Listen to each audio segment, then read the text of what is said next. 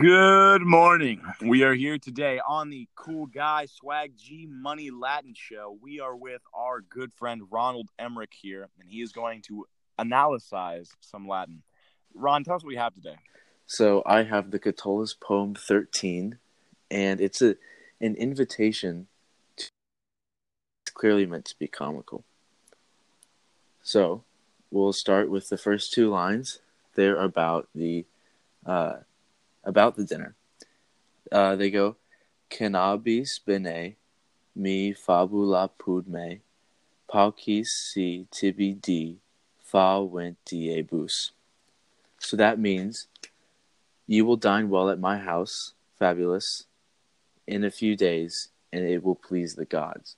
So he's talking about how it's going to be such a great dinner, and it's going to please the gods. Now, whenever you read that, what meter was that? Was that hendecasyllabic? That was hendecasyllabic. Good job. I knew. I've been studying Latin for about 3 years now, so I know my stuff. Yeah. Yes, so that means 11 syllables per line, and it follows that specific meter that you seem to know well. Yeah. All right. So now, talk more about what that means in English. So was he sarcastically saying that he's going to come, or was he really inviting his friend?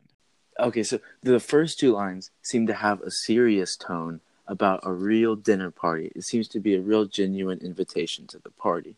But then you get to the next three lines, and the joke comes in.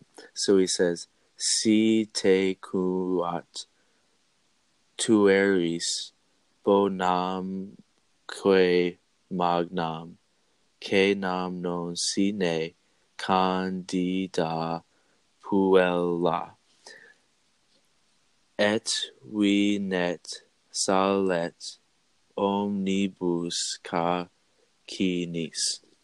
So that means, if you bring with you good dinner and plenty of it, not forgetting a pretty girl, and wine and wit and all kinds of laughter. So here he's saying, it will be a great, great dinner at my house, but you basically have to bring everything. Of course. It'd be like Will Ferrell asking for a movie and just giving him the set. Yes, that would be just like it. so he's basically saying, we're going to have a classic dinner at my house. Everything you need. Pretty girls, good food, wine, and entertainment. You just got to bring the girls, though, because mine left me. That's true. Leslie B is gone, right? He's just got to bring everything. And here's why. He says in the next... All right, the next line says, Haec si qua tuleris venus de noster, cannabis bene nam tui catuli. So that means he's like, if I say you bring all this, my charming friend, you will have a good dinner. Then he says, for the purse of your Catullus is full of cobwebs. Ple nous saculus est ara nearum. So basically, his wallet's empty. Yeah, his so wallet is his bum. Yeah, it's like he lost his wallet or something. Something like that, I guess. Yeah. So it's full of cobwebs. It's completely empty. So he has nothing to provide for the dinner. Now, so that's the second part of the poem there. Him explaining why he can't provide the dinner that he's promising.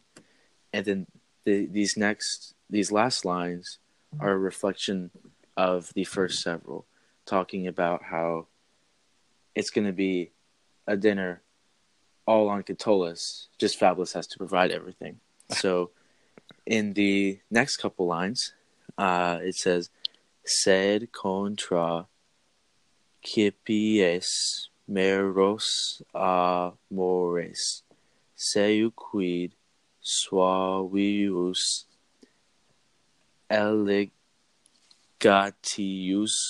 est.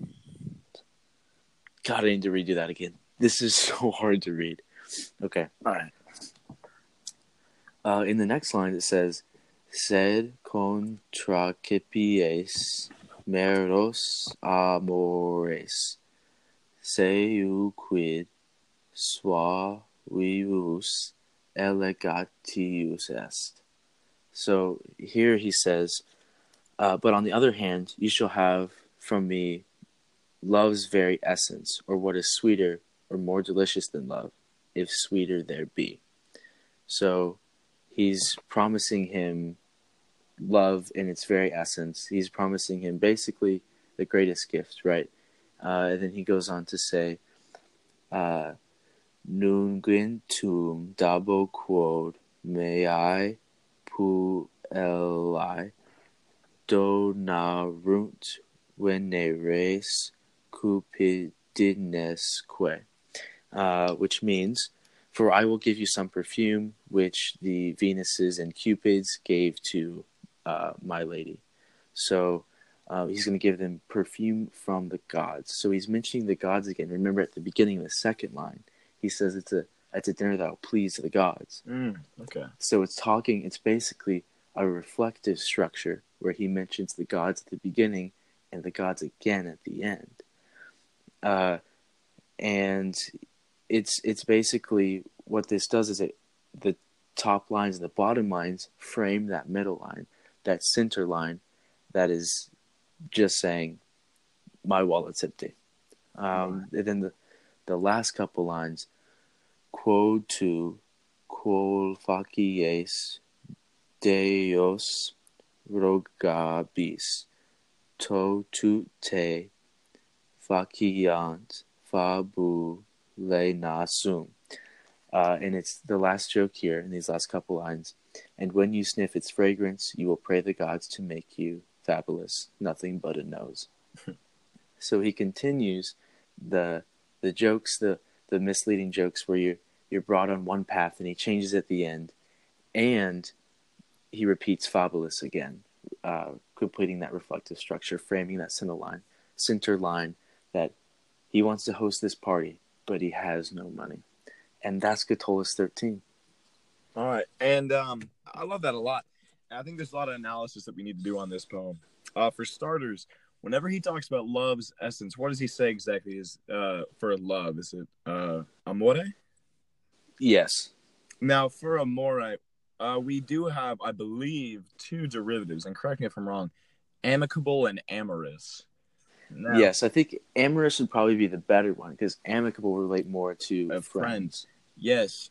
Although it is similar in spelling and in sound and even the phonics of it, is it possible here that that there might have been a misconception? Because whenever we say an amorous connection, it means more in a sexual content. Yes. And this is clearly his friend. And not that I'm not saying I don't love my homies, but what I am saying is I am not sexually attracted to my homies. So, wow. Okay. So do you think that there is a possibility that Catullus is cutting corners here to make something sound more poetic than it is to add humor for it? Or do you think he does it for a meter? I think what he means is that his true love, his woman, actually, I think might have been Lesbia in this instance, is who gave him the perfume. So we're going to assume here, operating the assumption that this poem was written when they were on good terms, right? Yes. So I think we can assume, especially the fact that it's hendecasyllabic, it's more lighthearted. He seems to be in a good mood writing this poem. He mentions the Venus and Cupid and stuff. Yeah. He's in a lovey mood. And I think when he says meros amores, that means pure love. Correct. So that is the sexual love, as you say, that would give him this perfume that he's going to then give to Fabulous for helping him host this party. Right. Now, something else I think we should address here is the nose. Yes. I am not saying in any sort of the way or the word that is Lesbia, who, we will not name her, real name. I'm not saying she's unattractive. What I am saying is if she turned around too fast and you were too close, her nose might hit you. Really? Yes. So I think right there might be a reference to his lover's extraordinarily large nose. I think that might be the sense of what we're talking about here. Oh, that could be it. Yeah.